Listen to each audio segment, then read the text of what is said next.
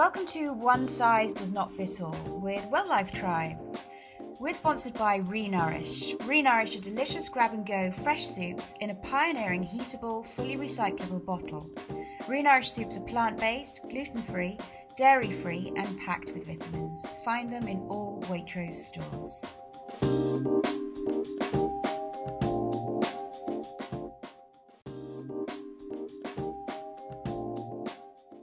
Welcome to the Welllife Tribe podcast, One Size Does Not Fit All, with me, Liberty, and as always, I'm joined by Kat. Hi, Kat. Hi, Liberty. How are you? I'm very well, thank you. So, more change this week. Where are we? Week 12 of lockdown. Is it? I thought it was more 13. Oh, God.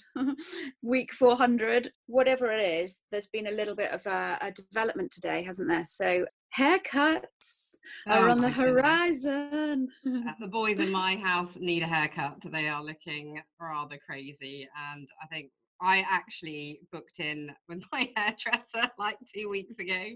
Did you? Yeah. Just because nobody will let me cut their hair anymore. I was having fun with cutting the boys' hair, and now they're like, could you please ask for Sophie back? And I was like, but I can do it. I've got the shears. I can cut your hair. Nobody wants me to cut their hair anymore, basically. I can do the boys, but they've both sort of got shaved heads, so I just use the dog clippers. But whenever I get them out, my two dogs run away and hide in a bush somewhere. But my hair, I need someone to tend the afro, and Maggie definitely needs something doing. But my hairdressers, you have to wait for the big deadline, and then they're going to open, and then apparently the 4th, isn't it? Yeah, they're opening on the 27th for me to book in. You can imagine what it's going to be like. It's going to be months till anyone gets an appointment. But 1 meter distance rule now, which basically means no distance, really, doesn't it? Because nobody's been keeping apart from one another. No, I think that's it is now just relatively normal. It'll be interesting to see what it's like when restaurants kind of open again, and other businesses. I mean, I haven't been shopping or anything yet because I don't really have a need for anything, but we'll see. You know, I've driven through towns as they've been quite busy, but you know, we'll see. The need of going out. Yeah, I think it's just like I don't really feel like it at the moment. I don't mind seeing my friends, but I just don't know if I fancy sort of milling around town yet, you know. No, I live right in town. So I went into town yesterday to the chemist, and it's just like normal. Even my 8-year-old was going, oh, Mummy, this is just like a normal day. And we were still moving to one side and avoiding people, and no one else was bothering. It was really very normal. Yeah. Very normal. Well, I did the march in Cobham actually on Saturday. Yes. Black Lives Matter. And actually it was really good. There was a bit of social distancing in there as much as they can. Everybody had a mask on, and it was really nice. It was really peaceful. It was really intelligent. Two 16-year-old girls set this up from the American school. They probably had a couple of hundred people there, but it was quite well spaced out. We ended up being marched through the high street of Cobham. Brilliant. With some crusty old people on the side going, it's not just those lives that matter, you know. And I was just like, you are kidding. You're kidding me. That's the point of this, you know, like, you know, everybody can do this if they want to. But it was funny. We had people sort of thrusting help for hero posters in my face and all that kind of stuff. I was like, yes, and they have their own thing, so let this be the thing, you know. But we eventually ended up in this kind of, it's called Leg and Mutton Field, where we sort of got into this quite good social distancing circle of these couple of hundred people, and people were going in there just to share their experiences with racism. And then people were like, say like white people, I didn't say white people, black people, whatever, white people were getting in the middle just saying, you know, how they hadn't really thought about it before. So it was really good because everybody was sort of getting their say with it, and it was great. And it was good to be part of something actually. So I did really enjoy it. Yeah, I think it's a really positive thing. And I think it's very cool that it was two young girls from a school who arranged all of that. And I've actually seen, not just from you, but I've seen on Facebook for the local area, some really amazing clips and feedback from Saturday. And I think it's so important for our kids because they will be the change. The other thing I think is very interesting, and has been something that we've discussed a lot in our house, is that my husband, who is obviously a very nice person, a very kind person, very educated, considered, and, you know, successful person who said to me, before I met you, I really didn't think that racism was still a thing in this country. Obviously, I'm a person of color. My mum is black. My grandparents were black, and so on. But it is so interesting that it's sometimes hard to empathize because you may never have experienced anything like that. So I think it's important for me to make my kids understand that for some people, although they might not be directly ever feeling anything connected with racism, for some people that is their everyday. For some Yeah. people, they get up every day and they have to deal with the fallout of other people with small-minded or ignorant, or they just don't know any better. So it's a really positive thing. I would have liked to have gone with you, but I couldn't, unfortunately, on Saturday, but definitely I will at some point. I think it's very positive. I think it's a shame that some people are seeing it as a threat on themselves, that it's time for someone to stand up for somebody else and say Black Lives Matter has been taken as such a negative phrase. Yeah. The Black people aren't asking for more, they're just asking for equal. And I think it's such a shame that it's been taken on so negatively, but the good will out, I think, and hopefully these children that we're raising will be the difference. Yeah, that was the nice thing to see about it, all the young people there, actually. I say that on my birthday today, by the way. It is my birthday. Happy birthday! Yeah. So all the young people were there, and it was just really nice to see them, you know, like, I mean, there were kids as young as 7 talking in the middle, so it ranged from 7 to 70, so it was really nice. Oh. Talking of inspirational people now, we have a very special guest today, don't we? We do. We have a lovely friend of yours, friend of Well Life Tribe, and his name is Nick Eade. He's a popular culture expert and PR. Hello, Nick. Hi, how are you? Very well, thank you. How are you? Yeah, good, thank you. Really good. Thank you for having me. I'm really excited about doing this. Oh, it's really nice to see you. It's been a while, actually, since I've seen you. No, was it not? Did you not do your fashion show on your birthday? Thing. Yeah. Wasn't that your birthday though? Was it? I'm sure yeah, we celebrated your birthday. I just invite you back for my birthday. I think basically, I come to all your birthday parties. Even if I'm not invited, I'm still there. But a happy birthday anyway. Oh, thank you. Yes. That was like, the first one you ever did with me was probably about 10 years ago, actually. 10 years ago. That was so good. You were a bit of a pioneer in that, doing those brilliant charity events. And also, I always remember like the spec that you had was always really good. Like, you know, some people do charity fashion events and they're not particularly, but I knew because of your career kind of before, you were very much about making sure that everything looked perfect and was branded really well. And you made it really stressed out. Yeah. And you're always stressed out. Yeah, that's true. But you yourself do some really amazing things, and that's why I wanted you to come on and talk to us today. Oh, thank you. Well, yeah, I mean, what can I say? I basically, as you know, so 5 years ago, I basically decided to sort of step away from more consumer stuff and really look at how I could do more purposeful PR and really kind of work with charities and businesses on creating more for their brands, but also looking at charities and making them into brands as well. Because, you know, and I think what you were just talking about with regards to at the moment, you know, COVID has shown a massive issue with regards to charities because, you know, we're raising 80 million to 100 million by the brilliant major, you know, captain, you know, doing that for NHS charities. But then there are these smaller charities which are so important up and down the country who receive nothing. Yeah. And I think, you know, this is the biggest problem with the UK and in many ways with charity. The people who shout loudest get it. But, absolutely. And then you get this charity fatigue. So, you know, a local charity, you know, we work with people like Children in Need, which are massive, but then we work with Jeans for Jeans. We work with the Pink Ribbon Foundation, Variety, with children's charity. And what they are finding is they're furloughing their staff, but the demand is larger because kids are at home, they're in vulnerable families, they're not going to school, they're not having their 1 meal a day that they get at school. Yeah. And so there's going to be a huge backlog with everything, with health and everything after COVID, you know, and I think that generation there's going to be a lot of issues which kick in after that. So hopefully with what we're doing, we can educate people that it's not just the NHS, which is we pay for anyway with our taxes. Well, I was reading something the other day about that. They were saying like the NHS got more in 2 weeks than they did in 10 years. And now Yeah, they're and more also, sorted than ever, aren't they, on yeah, but the equipment and other thing too everything? about the NHS is NHS charities, it doesn't go to a nurse, that money. It goes to the environment. So they get split up, that money, up and down the country to NHS hospitals where they all decide.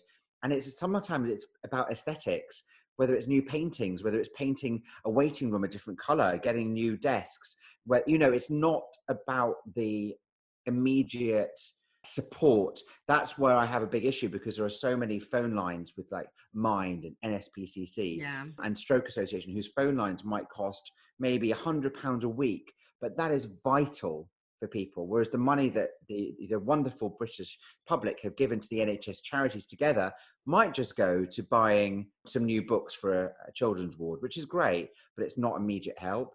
Yeah, that kind Right. of highlights the thing as well, though, doesn't it? Like, we were so on, everybody was so focused on the NHS that a lot of everything fell by the wayside. But that included people with different illnesses as well. Yeah. That didn't seem to matter for a bit. And of course, those people didn't show up because they were too scared to go to hospital. And so you had a Yeah. whole load of things. So therefore, as well as the people being impacted because they were quite quiet, that then leads to all the charitable organisations feeling that, doesn't it? Yeah, definitely. And also supporting people. And I think, you know, especially from a guy's point of view, you know, men's mental health has really sort of been affected during this time, because you know what it's like. Most guys like to watch the football, go to the pub, hang out with their mates, have a bit of recreation time, and kind of all those things have been sort of stripped away from most guys. Yeah. And that's a bit of a lifeline for them. And so that, I think, you know, has caused a lot of issues. And even today, I mean, I'm not getting all depressed about it, but even today, we saw that Steve Bing, who was Elizabeth Oh, Hurley's boyfriend, you know, he was worth £580 million. You know, on Yeah. paper, there are people out there who would have gone, oh my God, his life was amazing. But he, you know, allegedly committed suicide because he just couldn't deal with the loneliness that he had. Because in Yeah. America, especially Los Angeles, the lockdown is still going on. It's pretty full on there. It's like a police state. Yeah. And that's somebody who you would think on paper would be as happy as Larry. So you can't, Yeah. nobody knows what people are feeling inside. No, they yeah. don't. And that is the problem at the moment. I have watched a few things about loneliness and connection, and a lot of people who've had to be on their own inside flats just by themselves, not seeing anybody. You know, the impact of that is going to be really hard. And so they Yeah, do really need bad. these charities, don't they? Definitely. I think they need the charities.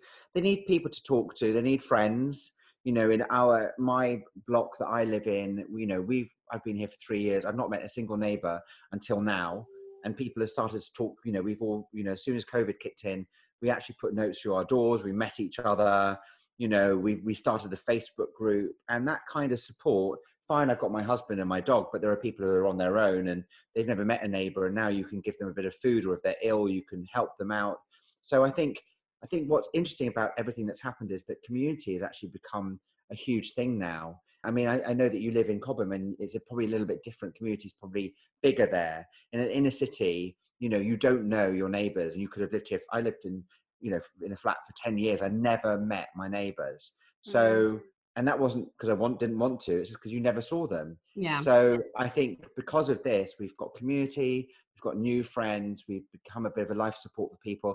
I've got older friends who are 70 who I'll go and shop for, that, you know, you wouldn't have thought twice about doing it, but now we're doing it. I think that mindfulness is really quite a special thing to have come out of this bad Oh God, yeah. experience. The community sense is absolutely amazing, and I think it has happened in villages actually, because we've set up a support group around here just to help vulnerable people or people living on their own, and they would never have got that before.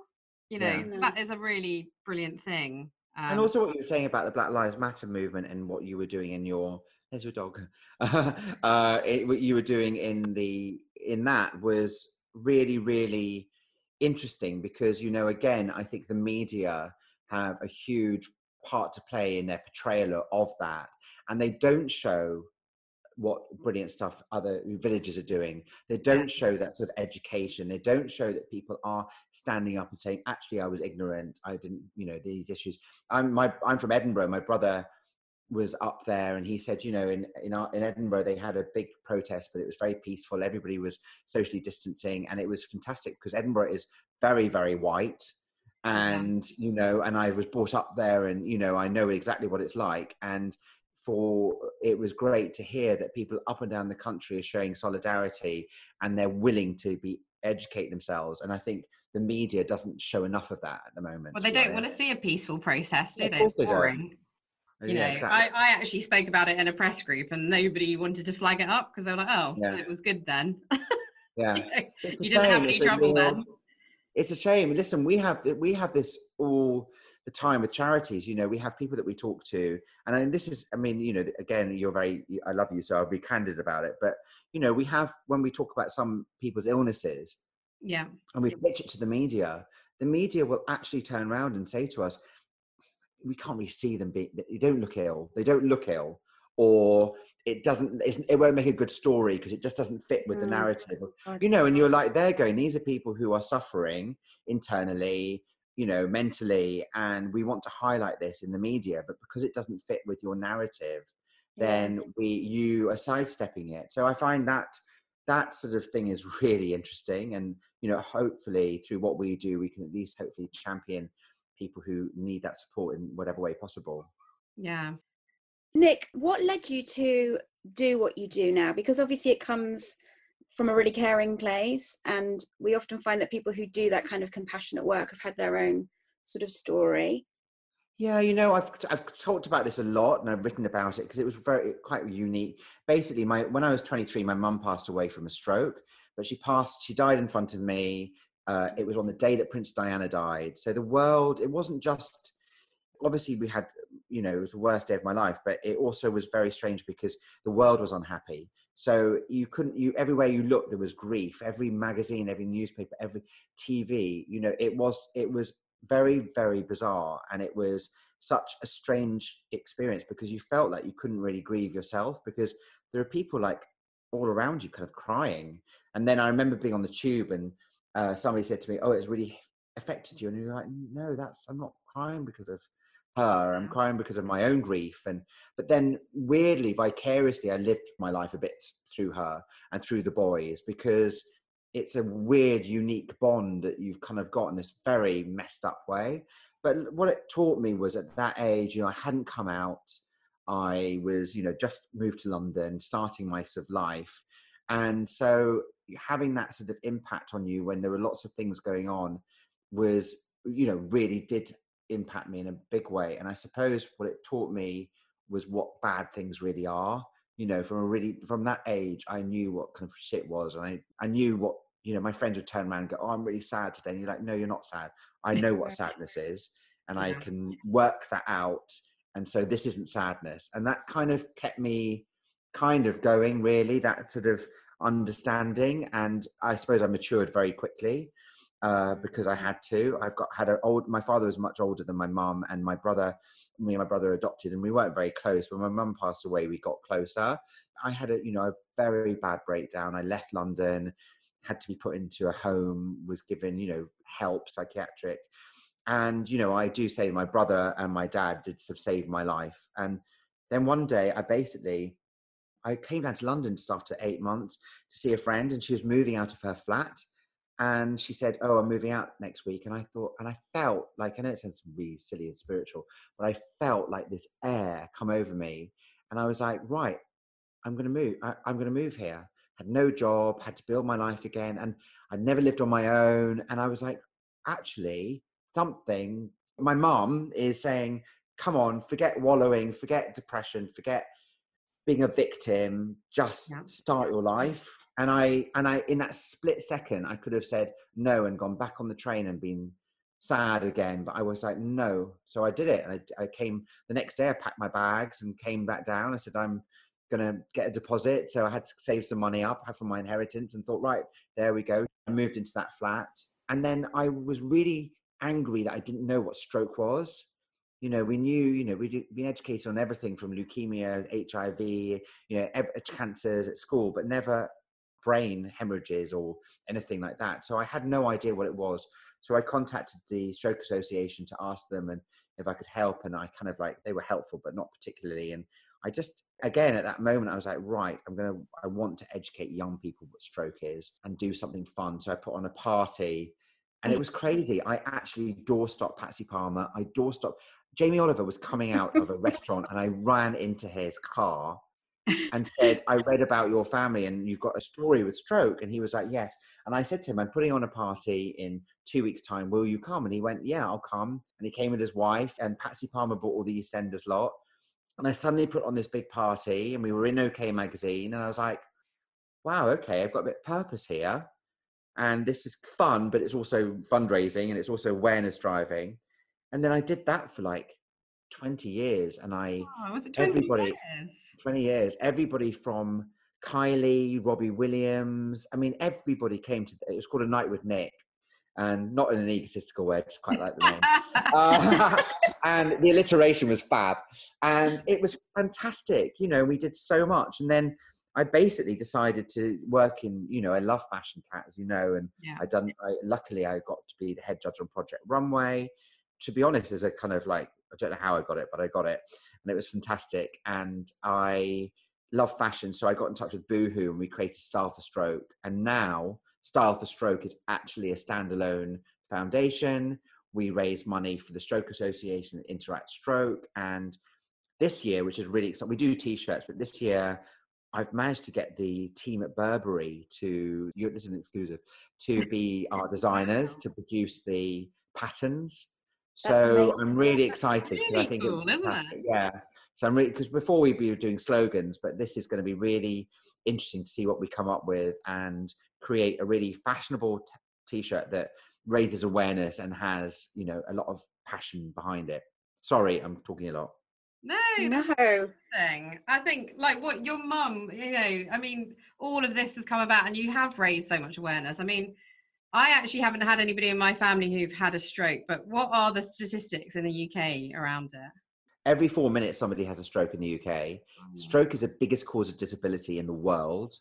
There are, you know, people under 50, you know, it's not so large, but, you know, people like Amelia Clark. Oh, God, yes. So, you know, people like Amelia Clark who had a stroke, you know, she's got a charity called Same You, which is all about cerebral hemorrhages. So for her to talk about it is great. Jessie J had a stroke when she was 18. Sharon Stone had a stroke when she was 50. You know, the reason why people don't talk about stroke, and I find it very frustrating, is that stroke isn't sexy. So it's not, you know, things like breast cancer and HIV, you know, you've got people like Elton John with all these stars making massive fundraisers. Whereas when it comes to stroke, it's not seen as anything that's sexy. So I always said to myself, right, I'm going to make it into a brand so that people go, okay. And so what I have done is I've done a lot with Alexandra Burke, the singer, because her mum died of a stroke. So she has her own foundation, the Melissa Bell Foundation. So the two of us put on a big event every year now. It's our second one was last year, called the Four Ball. And we had like Nicole Scherzinger perform and, you know, the stars in the West End and Alexandra. And, you know, again, it's about that passion, about raising money and awareness. And actually in the BAME community, stroke is a much larger proportion due to physiology, diet, and other factors as well. Gosh. Well, that's really scary, actually, isn't it? Every 4 minutes. I mean, people... Yeah, exactly. And people don't think that. And, you know, I think it's an interesting statistic. And, you know, heart disease is the biggest cause of death, and then it's stroke. And the problem with stroke is that a lot of it can't be detected. So, you know, people have an aneurysm, which my mum had a thing called a subarachnoid aneurysm, which means that you're kind of born with it. It's a time bomb. So you could have been driving in a car and you have it. You could have been, I mean, I've just heard, very unfortunately, I used to share an office with a wonderful company called John Doe. And one of the girls there, Billy, she was 22 and she had one and she passed away. So it's very, very sad. And, you know, people who have stroke, the rehabilitation is really difficult. You have a thing called aphasia, which is where you can't articulate. So you want to say, I love you, but you can't. And then Interact Stroke, which is a charity that we support, they send actors into stroke units to really help with people who've suffered from stroke to articulate, to listen to things. They might read a love letter, and instead of reading it in the way that you and I are talking, they do it in an accent or a voice or have a conversation. So that stimulates the brain and gives the stroke survivor some stimulus, which hopefully will help them cognitively as they, you know, recover. So it's very interesting. Yeah. I mean, it's really likely that somebody who listens to this has had that because of, you know. Talking about you for a minute, just going back to your past, you sort of touched on religion a bit when we gave you the question sheet. Do you want to tell us a bit more about that? Yeah, like, I mean, I used to be very religious. When I was at school, I went to a private school in Edinburgh, and I was really into, as the head of Scripture Union, religion was extremely important to me. And then basically when I was 16, my parents told me that me and my brother were adopted. And that's quite late, 16 Lovely. is pretty late. And, with hindsight, I think even my dad, would have, and my mum probably would have said it was too late. But anyway, that's when they did it. That's when they decided. So it made me lose my faith in God, because I thought that God would have told me. Right. And so I, if I had felt that if I was devoting all that time and energy to him, then why hadn't he indicated that this was the case? Yeah. And so what it did was it did create, a big identity issue. When you suddenly you're told that your mum's not your mum, your dad's not your dad, your brother's not your brother, you're like, wow, that is, all this is actually not real, or it is real because they love you and they are your family. But it just causes a lot of confusion. And for me, it made me quite wary of people. Even my parents, it made me wary of, because I was like, if you can not lie, because it's not a lie, but if you What can't made tell them me. tell you at that age? Do you know? I think they were, I mean, to be honest, they were really posh, really, really, from a very different generation. They were much older than me and my brother. We were kind of like late children. Adoption in those days was kind of not really something that people would really talk about. Jeremy and I was fostered. My brother was adopted. I think it was just something that really wasn't kind of talked about. And I remember when I told people at school, they all thought I was lying. So that made it even worse, Oh because they'd my be like, God. why are you lying about that? Why were you lying about that you're adopted? And you'd be like, well, why would I lie that I am adopted? Yeah. Like, and the thing was, I look really like my mum, and my brother looks really like my dad, which is just the way of the world. And then my parents were taken into school where they had to go and have a meeting with all the parents and sort of explain that we were adopted, because I had been going around going, well, I don't know, my dad could be an Indian prince for all I know, kind of like Yeah. trying to find my own reality and trying to Yeah. find trying to build my own kind of like family tree, because I hadn't got one. And in my head, I could be anybody, because this is how it went, and I'm theatrical. So that was my kind of, I mean, most people probably say, yeah, the guy down the road. I'm like, it would be a Maharaja. Do you know what I mean? Like, why? But that's just me. Why not? Why not? Exactly. Why not? And I'll tell you why, actually, because my father was a very well-known scientist, and we lived in India for quite a while, and we lived in Rajasthan, and I loved all the culture. And actually over there, obviously, there are millions of gods, and a lot of it is about children being stolen, and, it's a very different world. Yeah. So culturally, I think I quite liked it. And so I think that when I was told and then suddenly brought in all this Indian stuff, I kind of decided that I was the son of a Maharaja. So my parents had to go into school, explain that we were adopted, that I wasn't the son of a Maharaja, but they weren't my parents. And yeah, a bit crazy. Did you ever do anything to look for your real parents, or you decided to To leave be them? honest, my parents were my parents. My mum Yeah. was my mum, and actually Andy, my husband, and I, about 3 months ago, just before lockdown, we did do Ancestry, because I wanted to know I wanted to know where I was from, and so basically I'm like 30% French, 20% Spanish, 10%. I'm like I'm basically Brexit. So. And then there's a lot and then a bit of, and then hardly any Scottish and hardly any English, weirdly. So, and You're a bit funny like me at enough, Liberty, really, aren't you? yeah, exactly. We're all hybrids, but we're fabulous. And so that was the only thing. But as far as that went, I wouldn't go and find a No. family member. I don't need to. I've got my family, and that's all that matters. And you were very close to your mum, weren't you? Yeah, very, very, very close. And the impact of that will never leave me, and it hits me every day. Like, I grieve every day. Like, I know it sounds, some people might, oh well, you can get over these things, and some people do in their own way. But for me, it's a constant reminder. But you know what, Kat? It's a constant grounder. Yeah. I mean, I lost my mum recently, like a year ago. Sorry. And I completely get you. And it being my birthday today, Yeah, I'm of like, course. yeah, it's really cool. But then a huge part of me is just like, it's not really the same. And I don't Yeah, and want I to think feel that. regrets as well. I think regret. I mean, my dad passed away 2 years ago, and he was 94. And Yeah. for Oh, me, wow. I miss him a lot. But I also said to my brother, with COVID and everything, I'm glad that he's not here, because it would have been awful if he had passed away and we wouldn't be able to see him. I feel people who have gone through that, I just can't fathom it. And I think for my mum, the reason I'd like my mum to have been alive, now, is because I loved her to have met my husband, Yeah. and I would love to have been able to take her to LA or to the Yeah. opera in, Vienna. I'd love to have done all the things she did for me. I would have loved to give them back. But then they're in your heart, aren't they? So they're in your heart, your spirit, and your soul. So that's kind of where they are. And I think it's Yeah. so nice that she's still your biggest inspiration Yeah. through everything. Welcome to One Size Does Not Fit All with Well Life Tribe. We're sponsored by Renourish. Renourish are delicious grab-and-go fresh soups in a pioneering heatable, fully recyclable bottle. Renourish soups are plant-based, gluten-free, dairy-free and packed with vitamins. Find them in all Waitrose stores.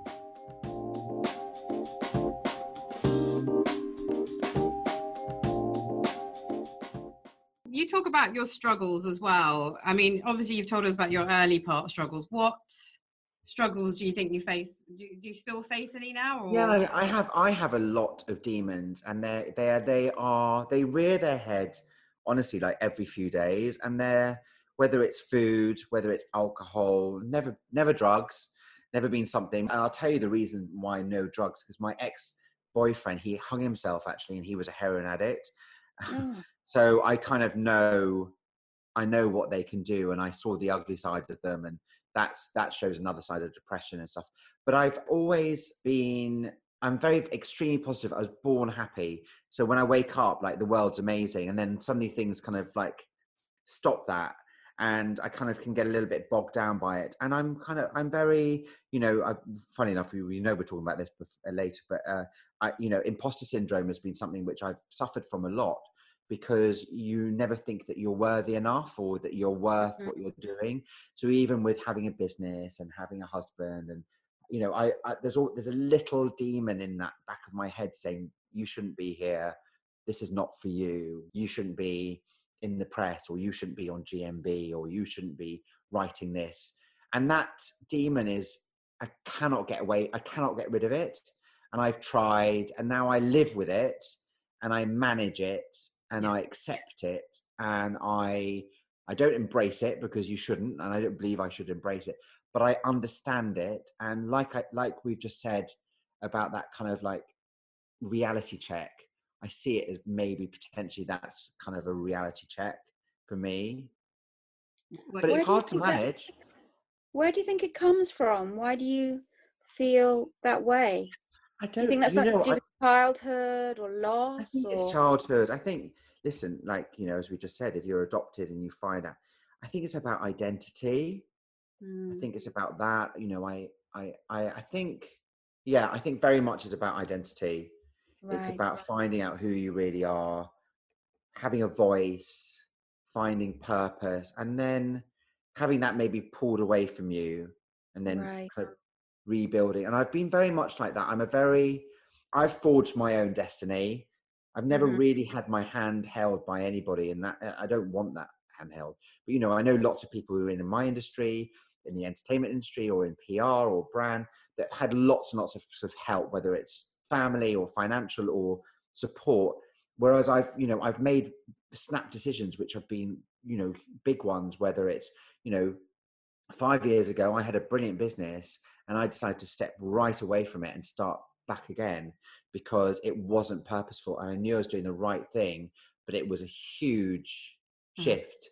When I wanted to do television, I was 30, and I wanted to be on TV, and I was like, right, I'm going to do it. And I went, and I gave up my job, I gave up my boyfriend, and I went and started as a runner at Shine, and was on £30 a week rather than 60,000 a year. You know what I mean? And I gave up everything, and I did the right thing, and I got my career I wanted, and I achieved what I wanted to do. And I still, luckily, I'm still doing broadcast stuff, which I like. But, you know, I suppose I've never been given the help. I've always helped others, but that's maybe my thing. But that's I'm more amazing capable. that you took that risk thing for yourself, Mm. and it paid off because you believed in yourself. So you do have that in you, don't you? Yeah. Yeah, I do. I do believe, okay. Yeah, I do. But I had to do that. Nobody was going to help me. And everybody who around me was like, you're just being an absolute, why would you do that? But I knew in my heart that I wanted to communicate. And I knew in my heart also that if I was on television, it meant that people would know who I was. And in theory, that would mean that I could get a venue for free and sponsorship for my charity events, and more stuff would happen off the back of that. I could do more good. And that's happened. You know, everything that I do is very holistic in the fact that It comes back to your purpose, doesn't it? yeah. You know, I'm not greedy. If I was greedy, Kat, I would have gone on Big Brother. Do you know what I mean? I would have gone that way. But I wanted to have credibility and integrity, and I wanted to just use that platform to do good. And now, you know, I'm in a position to hopefully do that. I think that's amazing to always make those choices from that point, from the point of wanting to make a difference. There are so many people who, I know they always talk about, you know, can you look back at the end of your life and say, did I do what I wanted to do? And what an amazing thing to be able to look back and say, yeah, I followed my heart, and I was making a difference, because clearly that's what you're doing. And that's incredible. This far, you know, you could say that now, which is amazing, to be able to give all the stuff up just to do the right thing. Not many people do that. No, well, I know, but you know, I think as I said, I always say this to my friends, but from an early age, I learned that it's, you know, philanthropy in its kind of form is not about writing a check. It's about holding a hand. And if you can hold a hand of somebody and just guide them into a different way, you know, and you know, your podcast is predominantly about women, and you're wonderful, empowering women, the two of you. And as they say, you educate a woman and give in different environments and give them those tools, then they can really take them and power them. And so when we, you know, people that we work with, and I've kind of come into great friendships with the people like Eva Longoria, who's a fantastic actress, but also an amazing activist who I remember seeing pictures with her, actually. Yeah, we're good friends, you know, and she's amazing. And the reason why I love her is because she really is an activist, and she's an educator.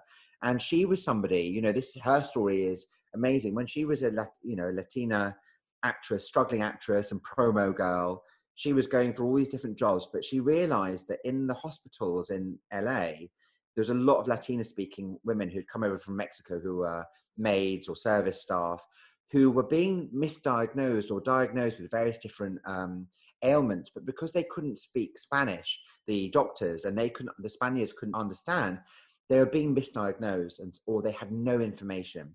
So Eva and the two of her Latina friends, Alina and Maria, they used to go to the hospitals every weekend and translate. Amazing. And so enable the families to understand that their child might have leukemia, or their mother has had a stroke or whatever. And so they did that from an early age. And then Eva got her audition for Desperate Housewives, got the show. Nobody knew how big it was going to become. And she said to her friend, she said, look, whatever we do, let's always give back, and let's do what we can do to help women, empower them, because once they've got that knowledge, they can empower others. And so I've kind of, hearing her as well as we become friends is a fantastic thing. And there's I love that. And to be honest, I tell you, somebody else who's good at that is Victoria Beckham. She does a lot for UNICEF, but also for Mothers to Mothers, which is an HIV charity. And what they do is, again, it's about education, and they teach women who potentially have got HIV, but they teach them how to take the drugs and how to educate other women how, obviously, safe sex, but also how to take precautions when their children then won't be born with HIV. So it's, I love all that. It makes me excite me, but it empowers me, and I like to be able to support and help. No, it's brilliant. And I think what I'm kind of getting from this as well, because of going back to your adoption and all the things that you've done, since all of that as well, I feel like listening to you talk about it, that's a really big help for people who are younger, Yeah, who perhaps struggling with identity as well, perhaps, not, maybe they've been told at a later age. I mean, and as well, adoption rates have gone up higher and higher, haven't they? yeah, yeah. You're going to be faced with a lot of children who have a similar path to you on that. So I think Definitely, I think so. That I think sexuality as well. yeah, I think that is again it's fear, coming out, and all. I think there's still a lot of fear there for young people, and I think there's and it's still funny because like, I worked in media obviously, and that's how I met you originally. So yeah, sexuality wasn't really a thing because it was always mixed in media. yeah, Liberty worked at BA, and you had the same experience, really, didn't you? Yeah, that was just norm, life. yeah. But a lot But of then in most environments, it's not like you find it, it's crazy. No, yeah. I did you mean, we, struggle with coming out as well then? yes, really struggled. And as I said, I didn't, I regret that I never told my mom. I regret that my dad, when I told my dad just didn't mind. He was like, look, just as long as you're happy, you've been through enough anyway. So just as long as you're happy and the person you love loves you back. So he was actually quite easy. And my brother was I think everybody has that fear. They have that fear of rejection. And I think, Yeah. it's very interesting. Society makes it hard, doesn't it?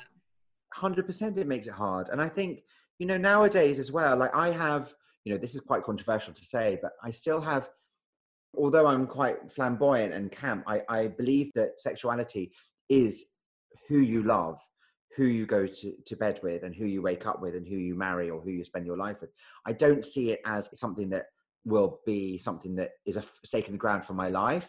So I've never been to a Pride March, not because I have not wanted to, not because I haven't not wanted to, just because I just don't, it's not, sexuality and being gay is just who I am.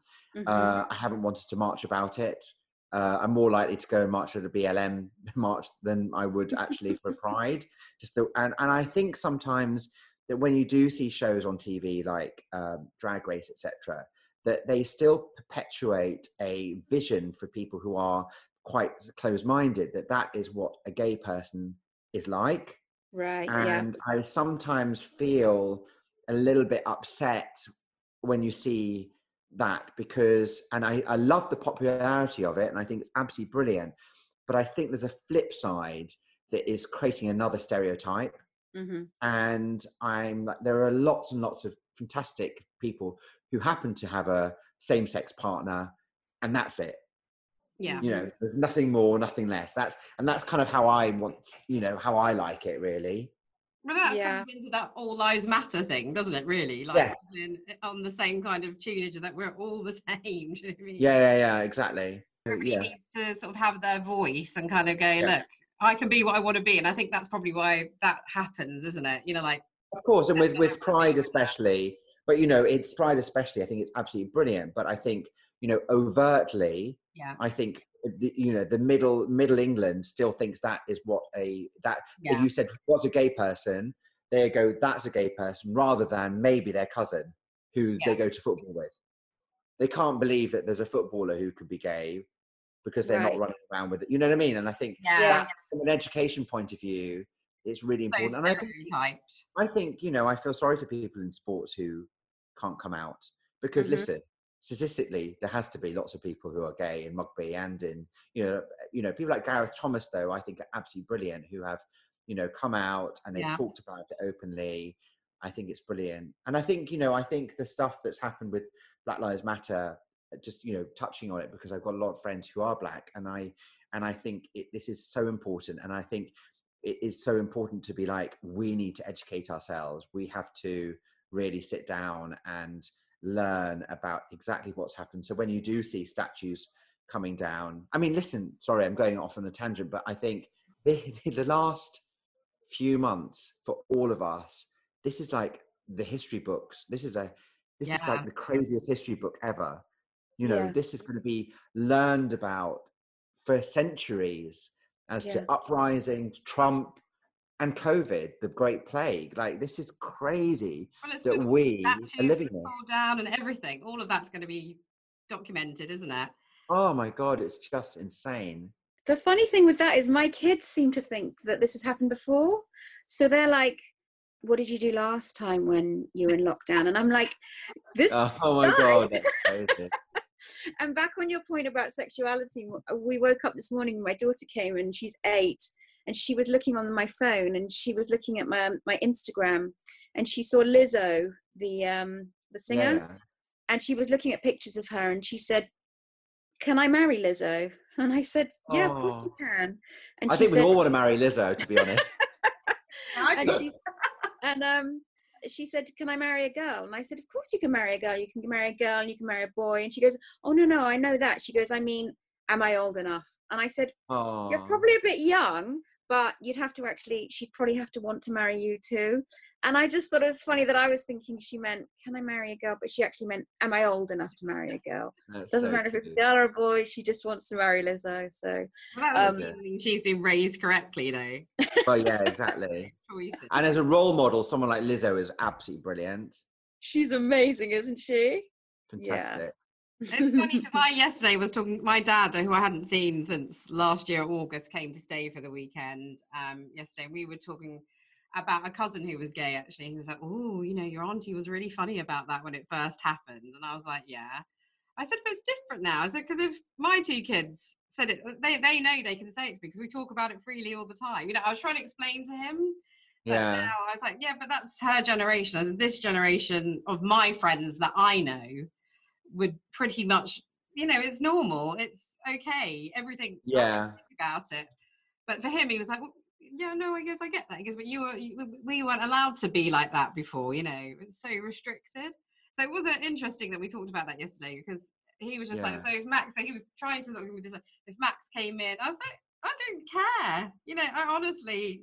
Just as long as they're happy. Yeah. But it's like what you go back to. It's about like who you fall in love with, isn't it? Yeah. Totally. There's a really interesting, I watched it fairly recently, but there's a documentary on I think it's on Netflix, about Aaron Hernandez, who was oh yes, yeah. Did you watch that? Yeah. He was an American football player, and basically the underlying thing was that they believe he was homosexual, and he was trying to cover that up, and it just led him to just lose it completely. But I mean, the people who came forward and said, yeah, I had a relationship with him, and even some who didn't, who were just saying, look, I am now an out gay American footballer, but that's okay-ish now. But back in the day, I had to lie to everyone. I was not allowed to be out here and be gay. But the whole thing was just, it's this culture that we just have to blow open. It's okay for everybody to be. Yeah, and you can still play football. You can still play football or play rugby with a group of lads and not worry. It's just like, come on, like, get a grip. It's a sport. It's a game. I do think it's interesting that still nobody's come out in the Premiership, but I think that might change in the next few years, and I think that will be, my big thing is, one of the things I hate about the media is there are publications that try and bully people into coming out, etc., and that is not acceptable in any shape or form. And I think it's up to that person whether they want to do it, whether they're retired or they just feel they should, rather than being bullied by a media person to do so. It's terrible. Absolutely. Yeah, it is. It's awful. It really is.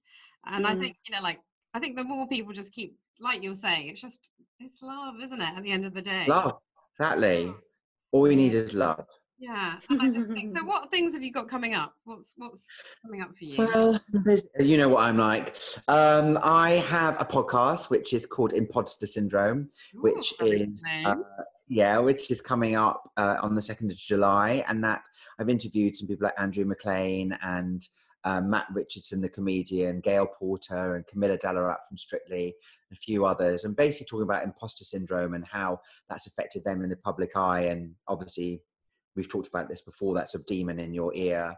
So doing that, and then we're looking at doing a Style for Stroke collection, which will come out in August time. So that will be a new collection of T-shirts, which will raise money for the Stroke Association and for Interact Stroke. And I'm writing a rather fun television show, which is taking up most of my time, Kat.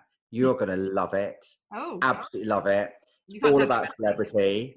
I can't say too much about it, but it's really fun, and it's kind of like it's kind of what it's about popular culture, but in a really different way. And hopefully, again, it's a nice way of educating people that really popular culture has never changed. You know, from Egyptian times, Cleopatra, she was branding and she had followers, and there was fake news. To now, you know, with Kylie Jenner or Kim Kardashian, you know, nothing has really changed. No, but You they know, say that for the story of Jesus as well, don't they? well, there you go. You see. PR and all this stuff. Exactly. So, well, yes, it is PR. It's fake news. So, yeah, watch this space for that. We're just finishing that off. I've been writing a bit, so it's been quite good. And actually, lockdown's been great for that. Yeah, I bet it has. And have you managed okay in lockdown, or did you find it a struggle? I found it hard for the first. Listen, I grieved. You know what? I did grieve. I grieved my business because we lost, 90% of our business we lost very quickly because we do events. Summer for us is big because we have venues in Ibiza. Charities, we were the first to go as a retainer from a PR point of view, So it was it has been very difficult. But, I'm a hustler and I just kind of get up and brush myself off and try and see what I can do. I think it'll be a very interesting new world, but hopefully we will survive. Touch wood, fingers crossed. Relationship wise, I think it's been difficult, but we love each other, me and my husband.